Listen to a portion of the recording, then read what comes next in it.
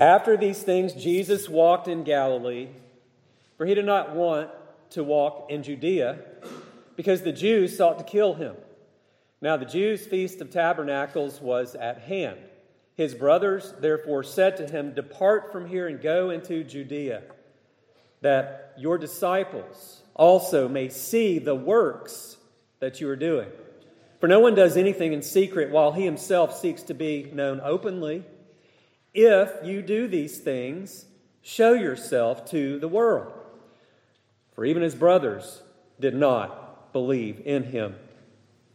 Then Jesus said to them, "My time is not yet come, but your time is always ready.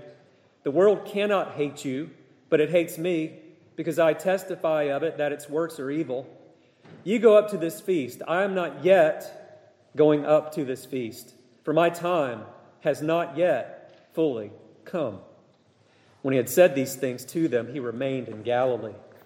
But when his brothers had gone up, he also went up to the feast, not openly, but as it were in secret. Then the Jews sought him at the feast and said, "Where is he?" And there was much complaining among the people concerning him. Some said, "He is good." Others said, "No, on the contrary, he deceives the people." However, no one spoke openly of him for fear of the Jews. So the reading of God's word. Let us pray again. Our Lord and our God, we pray that as we hear the reading and preaching of your word, that we would feed upon it, feast upon it, that you would fill us and give us spiritual energy to serve you. Give us understanding. All this by your Spirit we pray. In the name of Christ, amen. You may be seated. Well, according to the pundits of worldly wisdom, sometimes people experience an identity crisis. And an identity crisis, we are told, is a time at which a person feels uncertain regarding his or her role in society. And a person begins to ask questions. Who am I? Why am I here? And with whom should I be aligned? And all of these things. And in our passage for this morning, there is indeed an identity crisis, and I think it is twofold. First of all, I think the crisis is with the people other than Jesus that we meet in our passage this morning, the Jews and those talking about who Jesus is there a little later in our passage, but also even Jesus' brothers. Because, and I say that they have this identity crisis because they really don't want to see who they are before God himself. And also there is an identity crisis because, as we see here, there are those complaining, they're discussing, debating the answer to the question, who is this Jesus? And so as we read John's Gospel, especially in this section, that's the question we are forced to answer. Who exactly is this Jesus that John is revealing to us in his Gospel? To his brothers, he is merely a sibling. To the world, he is an object of its hate. To the Jews, he is a blasphemer. To some, he is good, and to others, he is a deceiver. And so we must answer the question, well, who is Jesus to me? And who is Jesus in reality? That's ultimately the question we must answer. As verse 2 notes, it is at the time of the Feast of Tabernacles. And we need to know a little bit about that, especially later in the chapter when Jesus says a few things related to the Feast of the Tabernacles. And before I say something about that, I need to note this. And that is, by the time we come to chapter 7, several months, in fact 6, more than that, 6 to 7 months have transpired. And we know that because early in chapter 6, in verse 4, John tells us it was the time of the Passover. And so in our present text in chapter 7, again, it is the time of the Feast of Tabernacles. The Passover is in the spring, and that's why we celebrate Easter usually in April or that time of the year. And then the Feast of Tabernacles would have happened in October. So 6 to 7 months, something like that, had transpired since chapter 6, and then chapter 7. And so this whole time, as verse 1 says, Jesus was walking in Galilee. Now, about the Feast of Tabernacles, what was it? It was also called the Feast of Booths, Booths, Feast of Booths. You can read about it in Leviticus 23, also Deuteronomy 16. It was one of the 3 annual feasts of the Old Testament that required Jewish men to attend it in Jerusalem.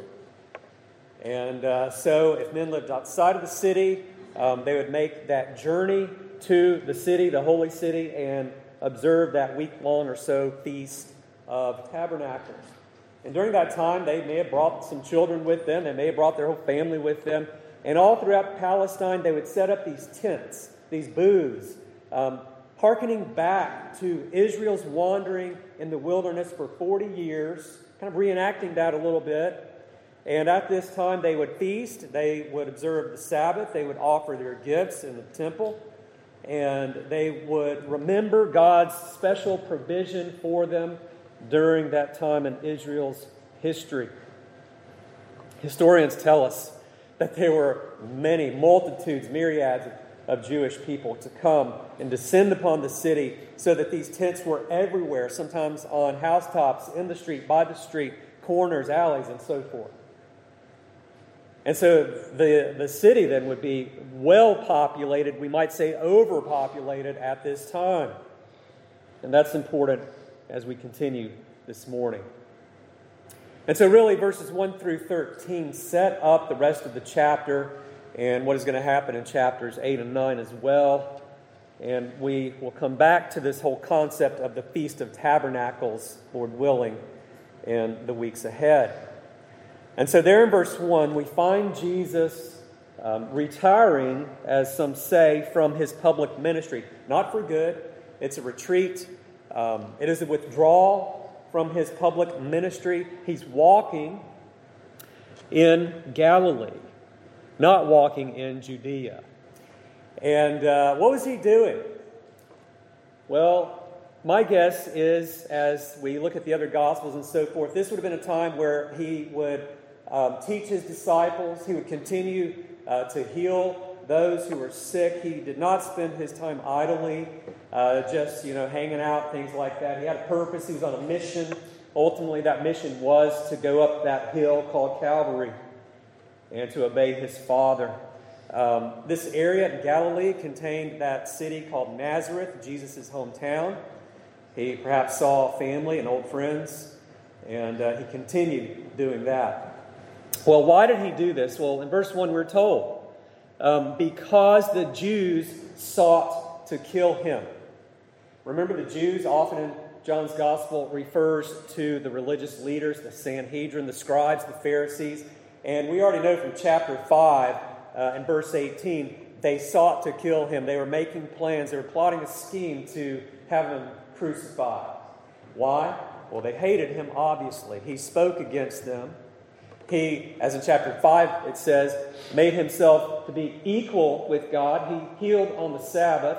And in our last chapter 6, we find that he actually called people to eat his flesh and to drink his blood. Not to commit cannibalism, but to believe in him, to receive him by faith, to partake of him in that way. And so the plot is thickening. Jesus knows it, so he retreats to Galilee. And as Matthew records for us in chapter 10, verse 23, Jesus practices what he preaches, because there he told his disciples, when they persecute you in this city, flee to another. And so that's what he did. And so there in verse 2, again, we're told it was the time of this feast. And so verses 3 and 5, Jesus' brother really want him to take advantage of the crowds that will be in Jerusalem. It says in verse 3, his brothers therefore said to him, depart from here and go into Judea, that your disciples also may see the works that you are doing. For no one does anything in secret while he himself seeks to be known openly.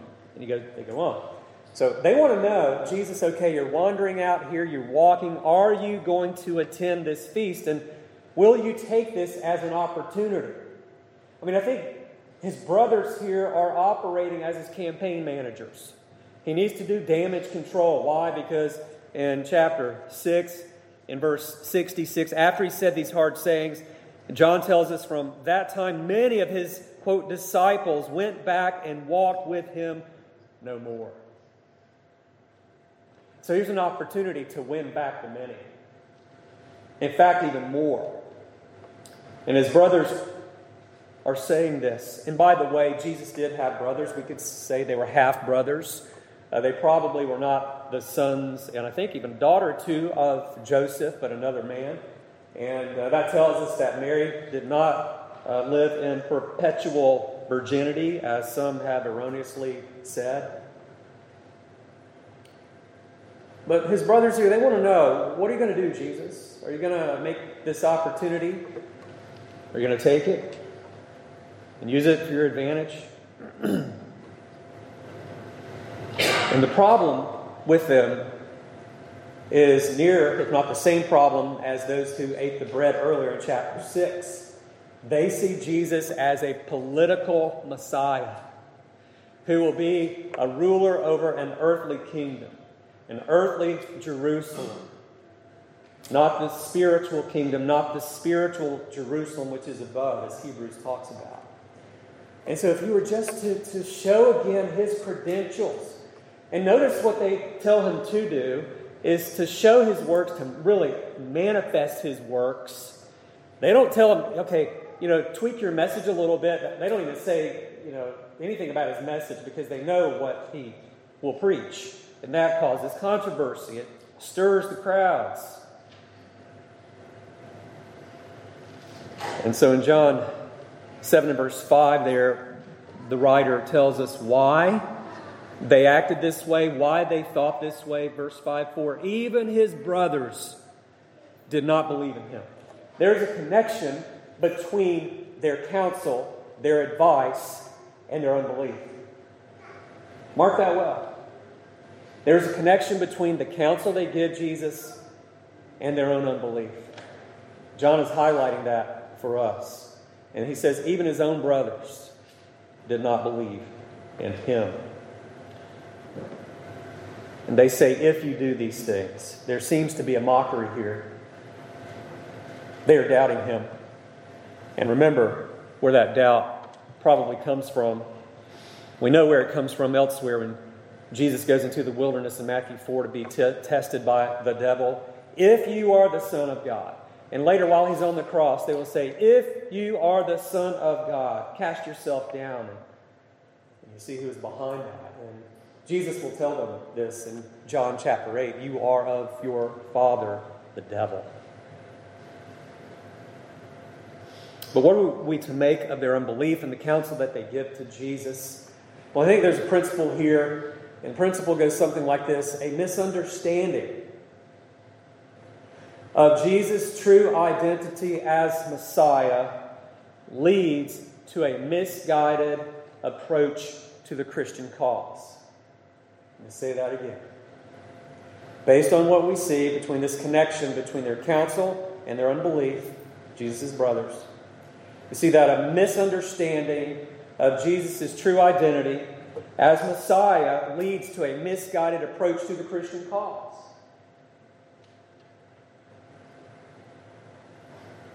And that misunderstanding flows from an unbelieving heart.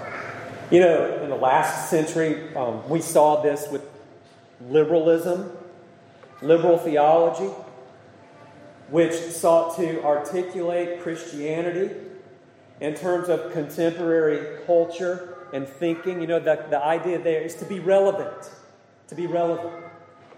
and to gain a following.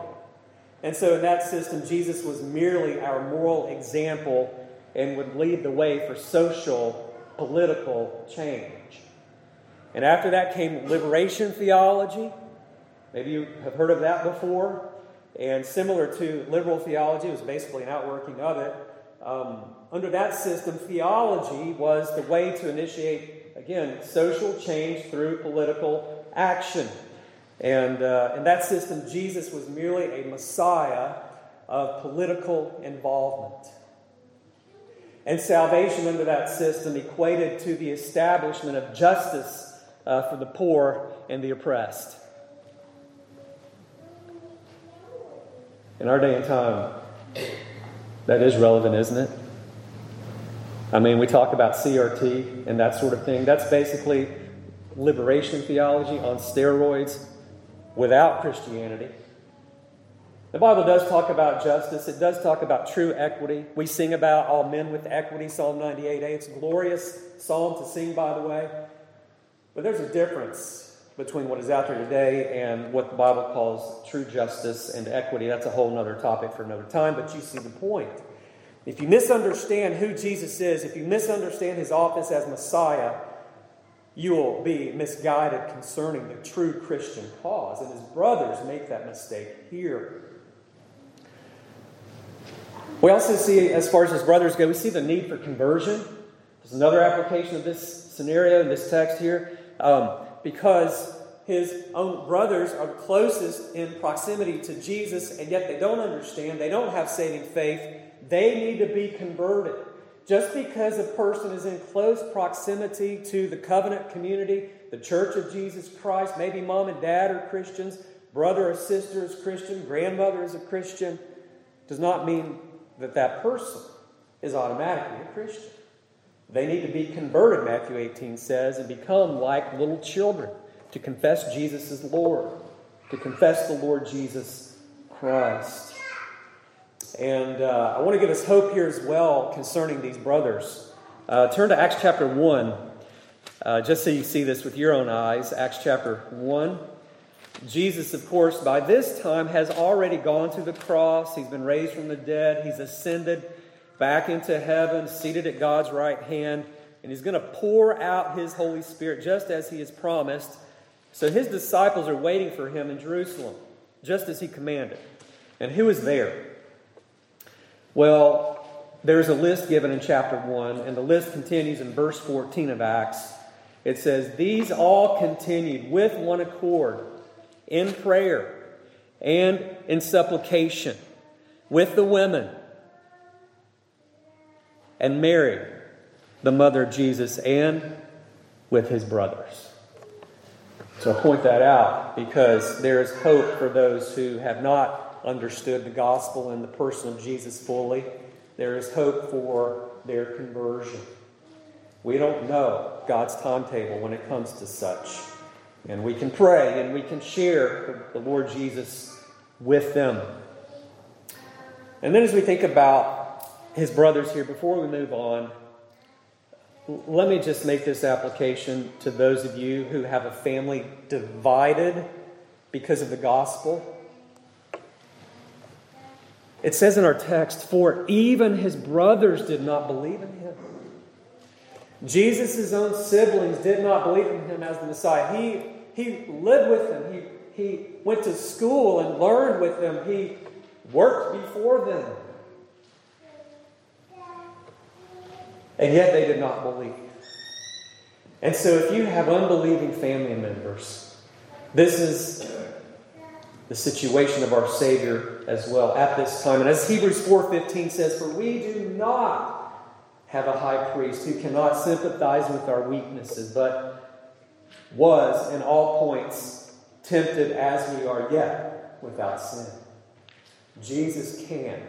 Jesus does sympathize with you who have unbelieving family members and close friends. And when they ridicule you, when they depart from you, Jesus knows. He feels it like you feel it. He suffers with us. And so we are to cast our cares upon him, for he cares for us. And he will strengthen and support us in those situations. And so that's what his brothers do. They give him this bad counsel. And so Jesus does resist it. He will not budge, as we see there in verses 6 and following. He sends them on their way to Jerusalem without him. Well, why does he do this? It says there in verse 6, Jesus said to them, "My time has not yet come." but your time is always ready. What does he mean when he says, my time has not yet come? If your version does not have the word yet in our text there, or in verse 8, when he says, I'm not yet going up, it's because there's a variant in the Greek text. Half of them have it, half of them do not. And so the point is that Jesus was not lying to them. He didn't change his mind. He was going to go, but he says his time had not come. What does he mean? Is he talking about his suffering, his death, his burial, his resurrection, that time, that hour? Or is he talking about it's simply not time for him to go to Jerusalem? I don't mean this to take a cop-out, but I would answer yes. Both are true. Both apply. In fact, when you talk about his burial, his sufferings, his death and burial and resurrection in the Gospel of John, this is the way that John likes to phrase it. This is the way evidently Jesus put it. In John chapter 8, verse 20, it says, no one laid hands on him, Jesus, for his hour had not yet come. He wasn't arrested. He wasn't taken into custody. Why? For his hour, his time had not yet come. However, in John 12:23, Jesus speaks of the hour and he says, it has come that the Son of Man should be glorified. He's speaking there of his death, burial, and resurrection. And of course, in chapter 13 and verse 1, it says there, at the feast of the Passover was the time that his hour had come. You see, Jesus is the Passover. He is our Passover, the Lamb of God who takes away the sins of the world. It was at the time of Passover that he would fulfill all of that Old Testament imagery and typology, the Old Testament sacrifices. His time had not come at the Feast of Tabernacles. He was on a divine timetable. Think about this. In Ephesians 1:11, it says there that God works all things after the counsel of his own will. I mean, Ephesians 1, this glorious chapter of the Apostle Paul, where we get to see who is working things, who is moving things behind the scenes. It's God. He elects some unto salvation. He predestines some to the adoption of sons. And then there Paul says he works all things according to his counsel, his decree, what he has determined before time began. And so in our own catechism, the Reformers put it this way, that God, according to his decree, has foreordained what? Whatsoever comes to pass.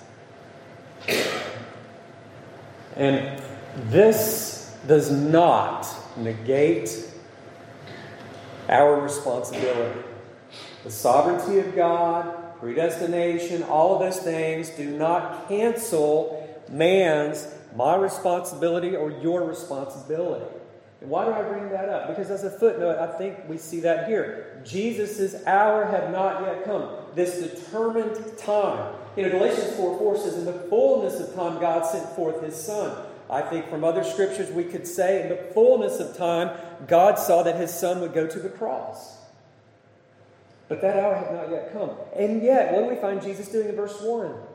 He's walking in Galilee, for he did not want to walk in Judea because the Jews sought to kill him. He knew it wasn't his time to die.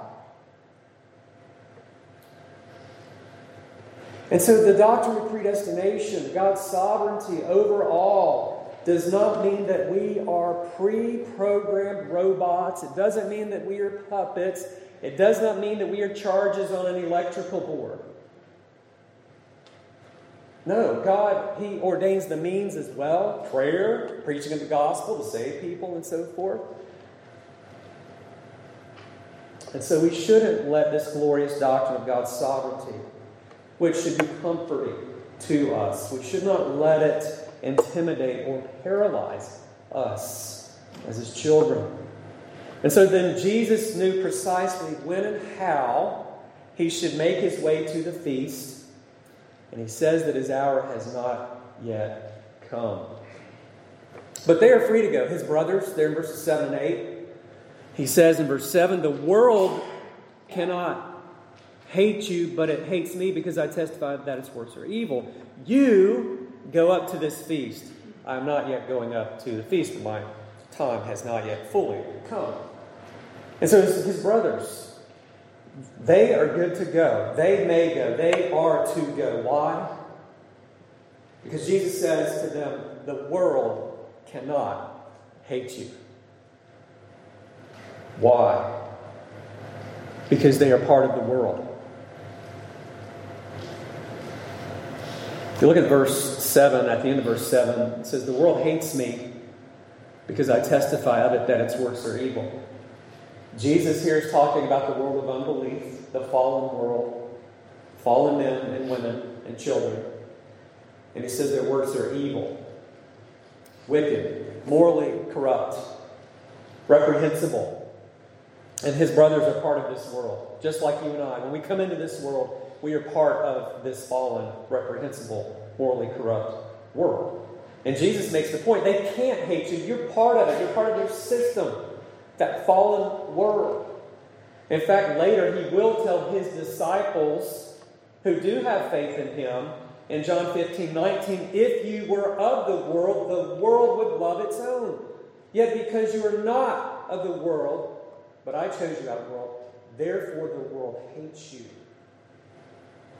And so when we who are Christians come out of the world, when we are converted and come to saving faith in the Lord Jesus Christ, there is this chasm and this antithesis, this opposition between ourselves and the world. Internally, we have that fight, the struggle. We've been born again. There's new life. We see our sin. We hate it. But also externally, we're part of the kingdom of God and the kingdom of Christ, not the kingdom of Satan. And those two are in conflict always until the end. And so here Jesus stands in antithesis against the world, even at this point against his own brothers, and he sends them to the city. And let us pause here and remember what I'm saying, what Jesus says to his brothers here. The world can't hate you, but for Christians, the world will hate you. There will be, to some degree, persecution. Paul says this right to Timothy, for all who desire to live godly in Christ Jesus will suffer persecution. James 4 and verse 4 says, adulterers and adulteresses, do you not know that friendship with the world is enmity with God, warring with God? Whoever therefore wants to be a friend of the world makes him an enemy, makes himself an enemy with God. Christian, brothers and sisters in Christ, you need not worry about impressing the world. You need not worry about impressing and receiving the favor of non-Christians. The church makes this her desire at times because of unbiblical views of the way people are saved, that it's all man doing the work. No, it's all God. And therefore, there's any means necessary, it seems sometimes. And here we are reminded that the world hates us. They may suppress that hatred. You may be on good terms with unbelievers. But there is something that separates you eternally from the unbeliever. Does that mean that we don't love the lost? Of course not. Jesus tells us in Matthew 5 we're to love our enemies. We're to pray for our enemies. In Romans 12 and verse 20, Paul says, Is your enemy thirsty? Give him a drink. Is he hungry? Then feed him. We minister to the lost. We call the lost to Christ. But as we do that, let us not forget that they don't like us very well. And the reason ultimately they don't like us is not so much because of us. It's because of the truth. And it's because of Christ. Jesus says, if they hate me, they will hate you also. They don't like his message. They don't like biblical truth, as we see. And so, I don't know, 7 years or so ago, Os Guinness, a Christian writer and thinker, he said something in one of his works talking about this issue. He said, the greatest enemy of the Western church is not the state or any ideology as such as atheism, but the world and the spirit of the age. He said, the greatest enemy of the Western church is the world and the spirit of the age. Because if the state is at war with the church, we know our enemy. But worldliness and the zeitgeist creep in unnoticed, it seems. We become like the world. And so then Jesus remains back in Galilee in verse 9. That's what John tells us. And yet, in verse 10, it says that he did make his way. It says, when his brothers had gone up, then he also went up to the feast, not openly, but as it were in secret. This is exactly the opposite way that his brothers counseled him to go. In secret, not openly, incognito, under the radar. And as we see what Jesus does here, retreating, as we see Jesus flying under the radar, I think we need to be careful because when we ask the question, what would Jesus do? I mean, there are certain things he did that we cannot do. But he is the one who pleased his Father. He obeyed perfectly the commandments and the law of God. And when we see what he does here, walking under the radar, to put it in the words of Matthew Henry, we may do the work of God privately and yet not do it deceitfully. As Christians, we at times may do the work of God privately, but at the same time we should not do it deceitfully. In other words, if we are called out to bear testimony of Christ, Jesus says, if you confess me before men, I will confess you before my Father who is in heaven. If you deny me before men, I will deny you before my Father who is in heaven. And so when called upon, we are to give an account. But it doesn't mean that we have to show our cards all the time under hostile environments. And so then, when Jesus comes, there is this stir. The Jews are seeking him in verse 11. They sought him at the feast and said, "Where is he?" Why do they want him? Well, they considered him a blasphemer, right? Already. And if you look down at chapter 7, verse 25, we're told again.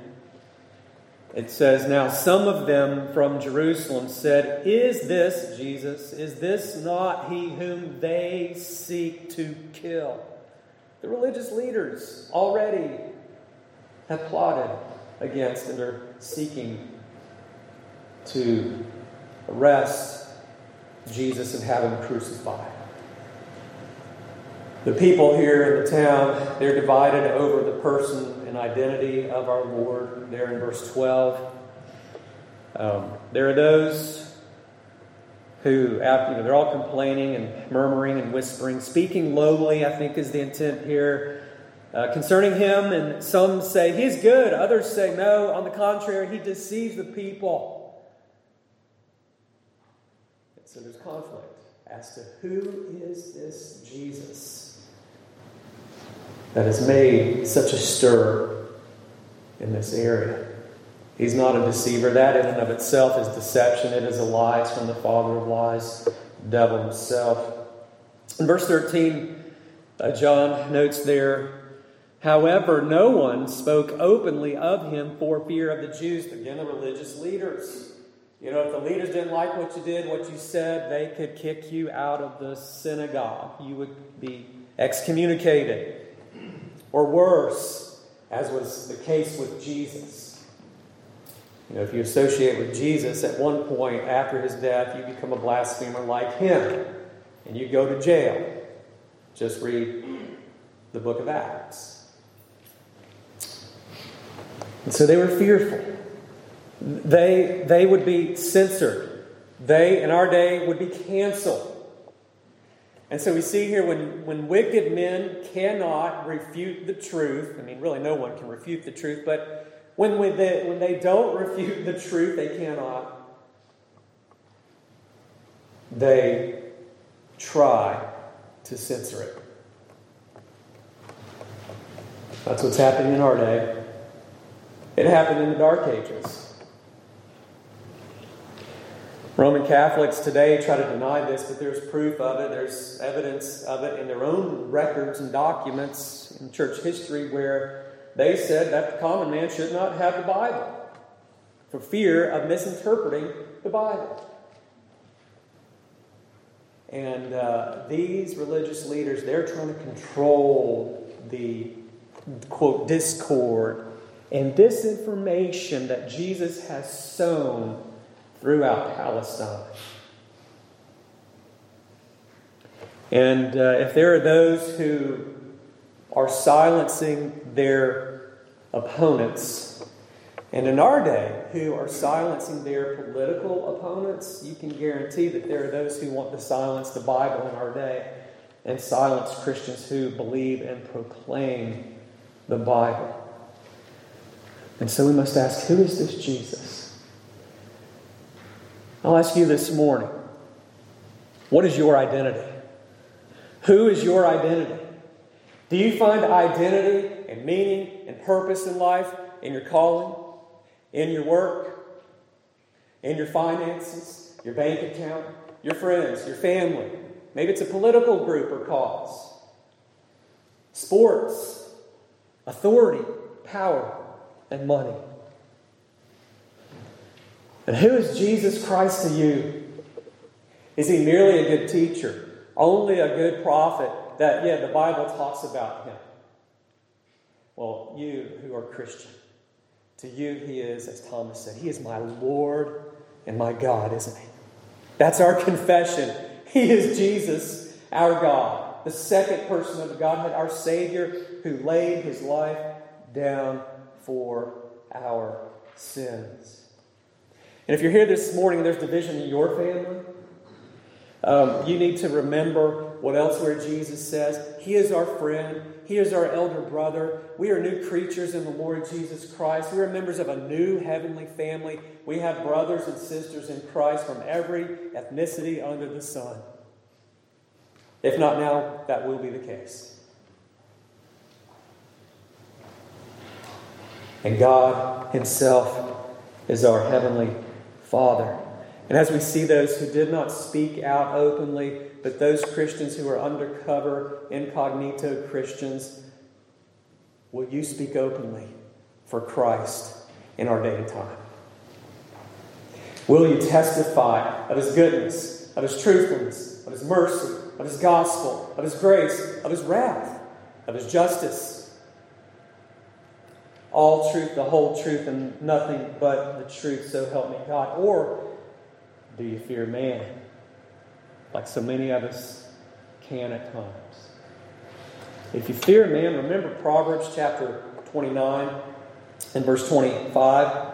It says, the fear of man brings a snare. Fear will paralyze you, but whoever trusts in the Lord shall be saved. What is it that rightly identifies us with Jesus and enables us to proclaim the faith boldly? It is faith in the Lord. It is a trust in the Lord Jesus Christ. Amen? Let us pray. Lord, we thank you for this passage of Scripture.